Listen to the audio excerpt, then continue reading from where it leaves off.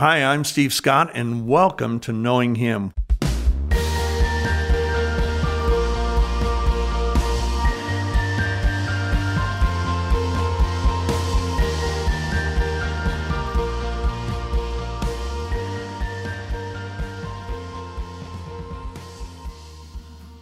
Welcome to podcast number 6, and I'd like to start just with a brief prayer to invite the Lord to guide and direct everything we say and do today. So, Father, we thank you for being with us. Lord Jesus, we thank you for sending us the Holy Spirit. We pray that, Holy Spirit, that you would be in charge of everything that's said. And if anything is said that doesn't honor the Lord Jesus or the Father and isn't what you would have me to say, then I pray you would strike it from the memory of those who hear. But Lord, I pray that you would take that which is offered, and that you would drive it into the minds and the hearts and the spirit and the soul of each listener, that it might transform who we are to make us more like the Lord Jesus Christ. And I ask this in his name, amen. Well, today we start what could be a 2 or 3 episode series, it might be 4, but it's on one of my favorite subjects, which are the unique role and power of Jesus' words. Jesus made 1,900 statements in the New Testament, most in the Gospels, and he tied so many promises directly to his words. In fact, he made 21 promises about his words that he didn't make about any other words in the Scripture. Now, some people say, well, aren't you minimizing the rest of Scripture? No. All I'm doing is doing what Jesus did and what the Holy Spirit did and what the Father said at the Transfiguration, that Jesus' words have a very special purpose. They have a role, they have a power that aren't equaled by any other words. And God was saying, this is my Son. He's the one I want you to hear, and I want you to not just hear. The word in the Hebrew means to hear and to respond to in a way that is obedient. So he wants you to hear what Jesus said, and he wants you to obey him.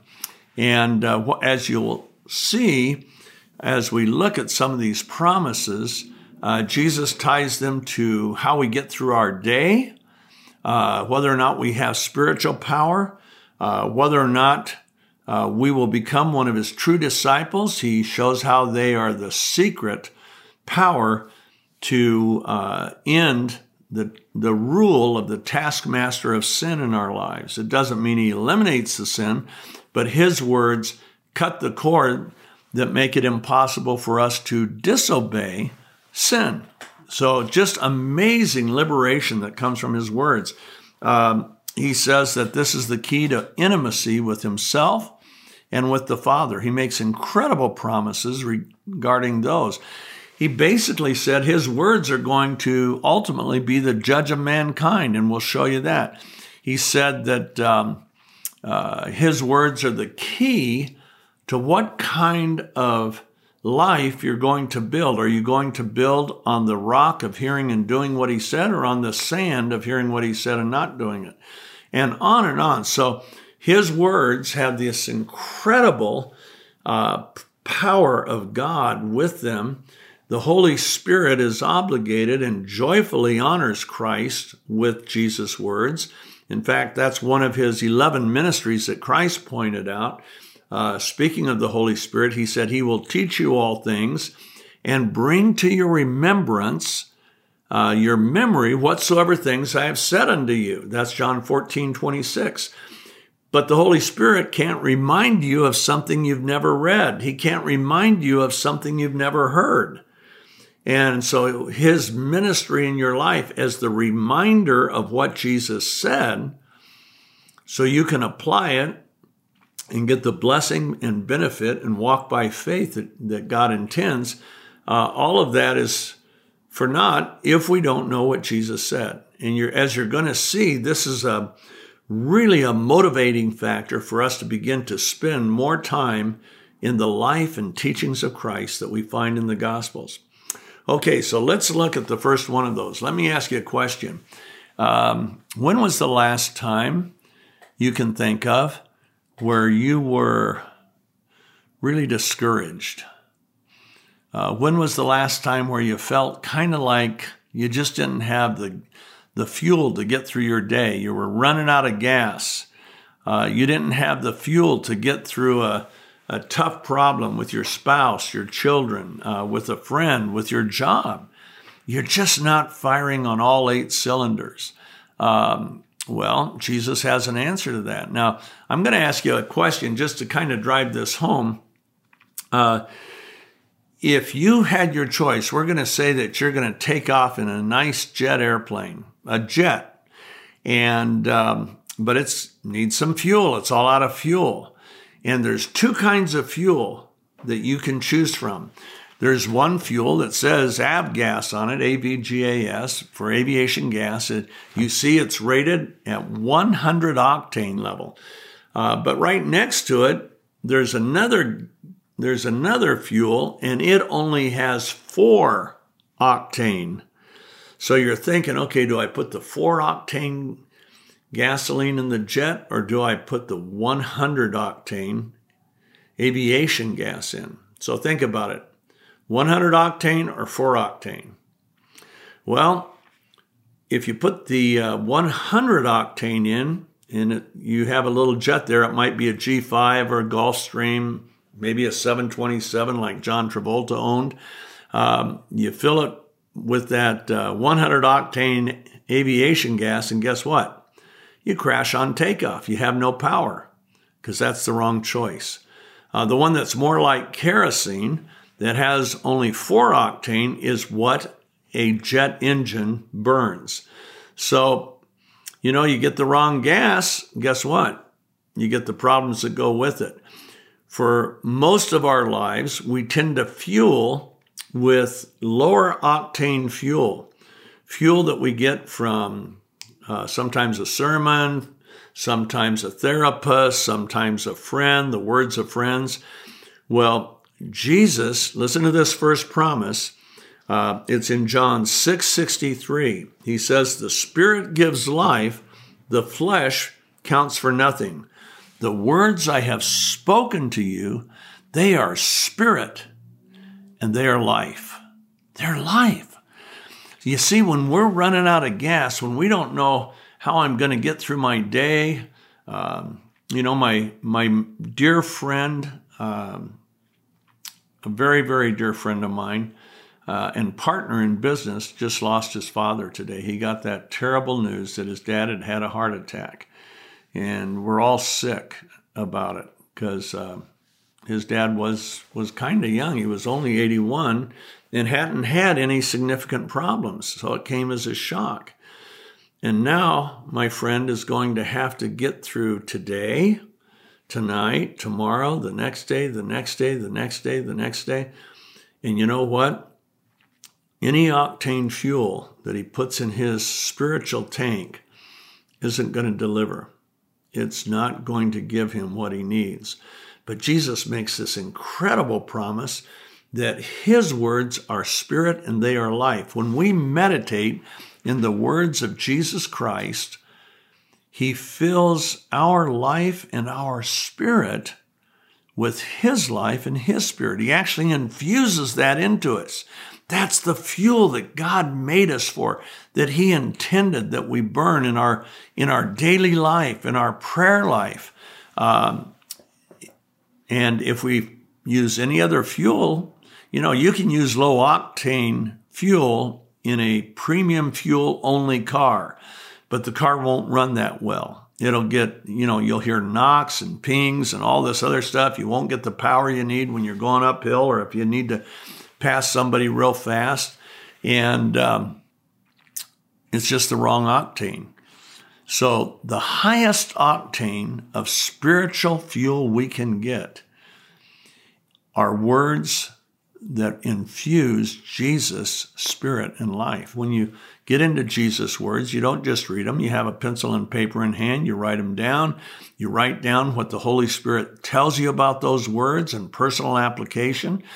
And that's meditating in Jesus' words. Other words give us great information, great knowledge, great instruction, Like Paul said, all of Scripture is good for reproof and instruction in righteousness. But Jesus' words go beyond that. His words go right into your spirit. So they bring healing when you need healing. They bring comfort when you need comfort. They bring joy when you need joy. They bring instruction when you're confused or when you don't know what to do, when you're facing a choice. All of this. And the Holy Spirit attends Jesus' words in a special way. That is one. Jesus only identified 11 ministries of the Holy Spirit. One of them is to bring his words back into our memory, to remind us of everything he said. So I encourage you tonight, if you don't have this habit, why don't you start out in the Gospel of John, John chapter 3, or in the Sermon on the Mount, Matthew 5, which is Matthew 5, 6, and 7. Start meditating on Jesus' words. They will deliver his spirit in his life. Now, John 8, 31 and 32 gives us an amazing insight. It gives Jesus' formula for discipleship. Now, most people throw their arms up when you hear formulas. Yeah, right, come on. No, actually, Jesus did give a few formulas. Not many, but a few. And this is his formula for discipleship. Now, one thing that's cool, I'm gonna say it to you, and then I'm going to tell you something that you wouldn't know if you didn't know its context. So he said in John 8, 31 and 32, he said, if you abide in my word, you will be my true disciples. Some translations say my disciples indeed. And you shall know the truth, and the truth will set you free or make you free. Now, let's start with that opening statement. If you abide in my word, you'll be my true disciple or my disciple indeed. Who do you think he was saying that to? In verse 30, right before that, speaking of the audience Jesus was speaking to, which was a large audience, it said, many of them believed on him. They're brand new baby believers, minutes old in Christ. And then it starts out, and to those Jews who believed him, in other words, these people that had just believed, Jesus said, if you abide in my word, you'll be my true disciples or my disciples indeed.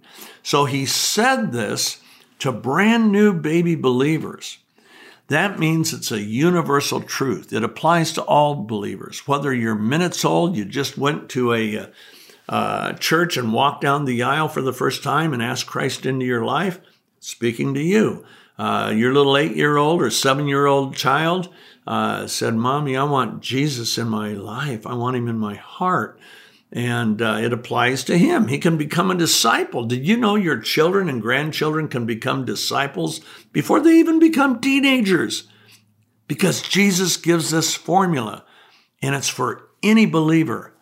So let's look at the condition. If you abide in my word, you'll be my true disciple. You'll know the truth, and the truth will set you free. So the condition is abiding in his words. Now, modern translations use the word remain or continue in my words. That falls a little short. The word that's used for abide means you're moving along, and then you come to a stop, and you pitch a tent or build a home, or you get into a hotel, or on that matter for a life raft.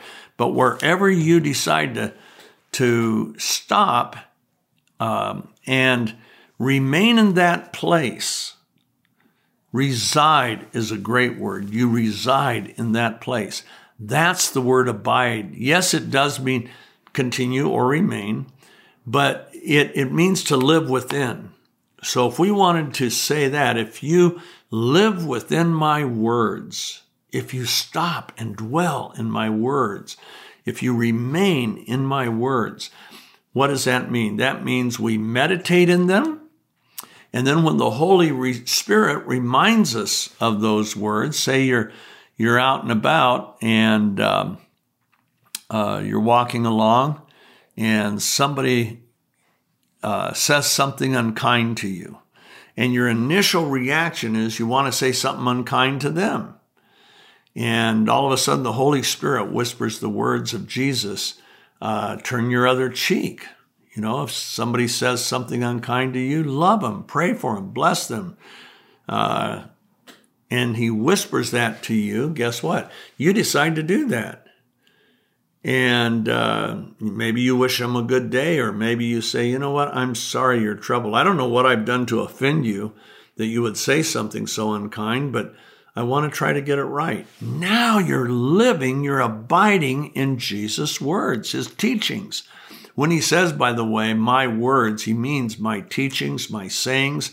He's not talking Bible, Genesis to Revelation. He's speaking about the very things he's telling his disciples or those who are listening to him. So promise number 2 is Jesus' formula for discipleship. It's found in John 8:30 through 32.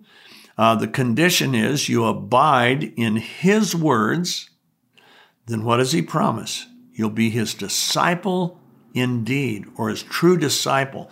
For all practical purposes, you will actually be a disciple of Christ when you abide in his words. Second thing he promises is, as you abide in his words, you will know, not hope, guess, think, or feel, postulate, or theorize, but you will know the truth.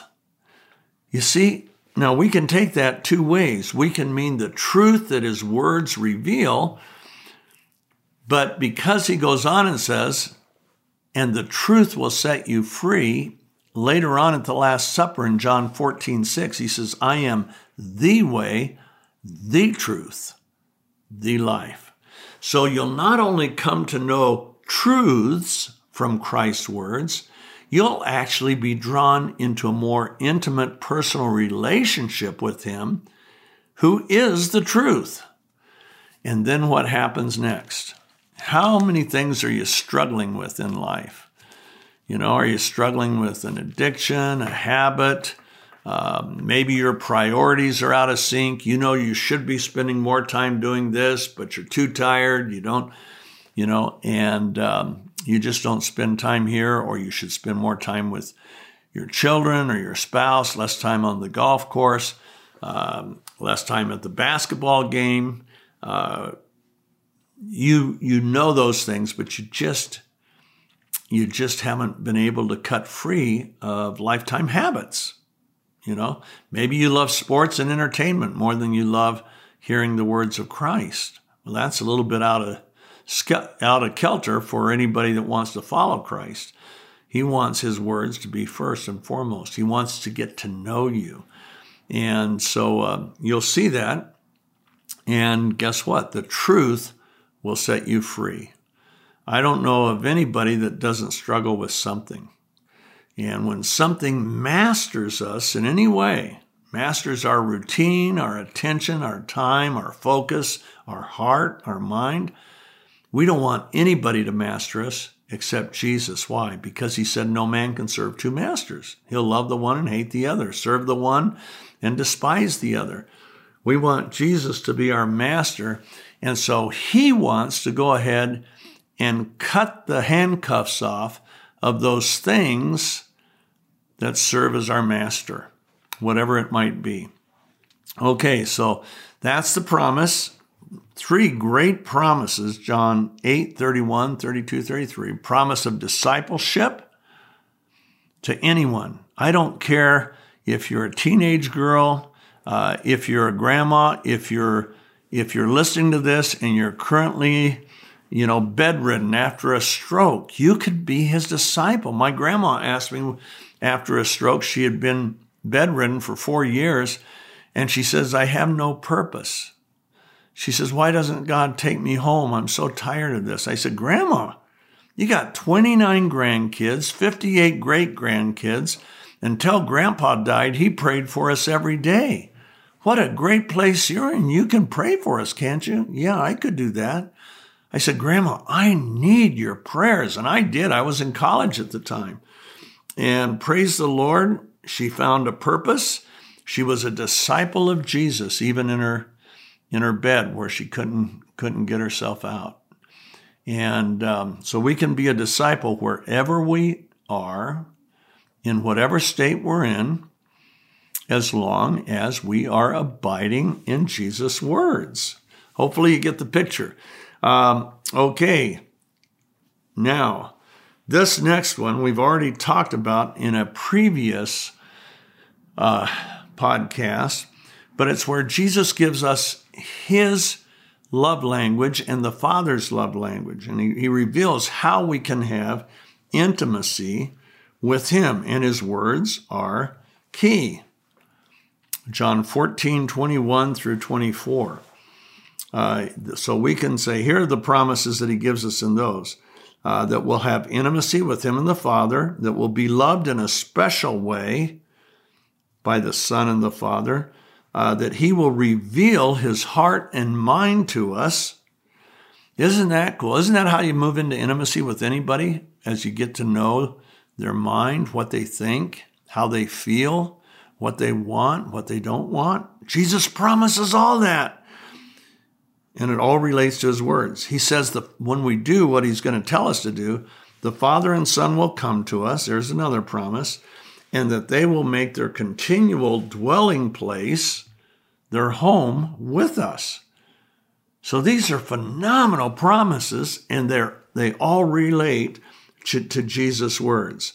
John 14:21 through 23. Here's what he said. He said, he or she who has my commands and keeps them, he it is who loves me. And so that's how we love him. That's the love language. We've talked about this before. And he who loves me, my Father will love. Agape love. Agape love is active. That means the Father's going to actively love you in ways, not just passively love you. Hey, you're a good kid, move along. No, but actively involve himself in your life and love you with agape love. My Father will love them. I too will love them, and I will reveal or manifest, show myself to them. Amazing promise. Judas not Iscariot, the other Judas at the Last Supper, who wasn't the betrayer, said to him, Lord, how are you going to reveal yourself to us? What about the world?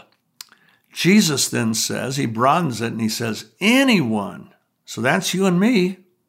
That's my children and grandchildren. That's my sweet wife.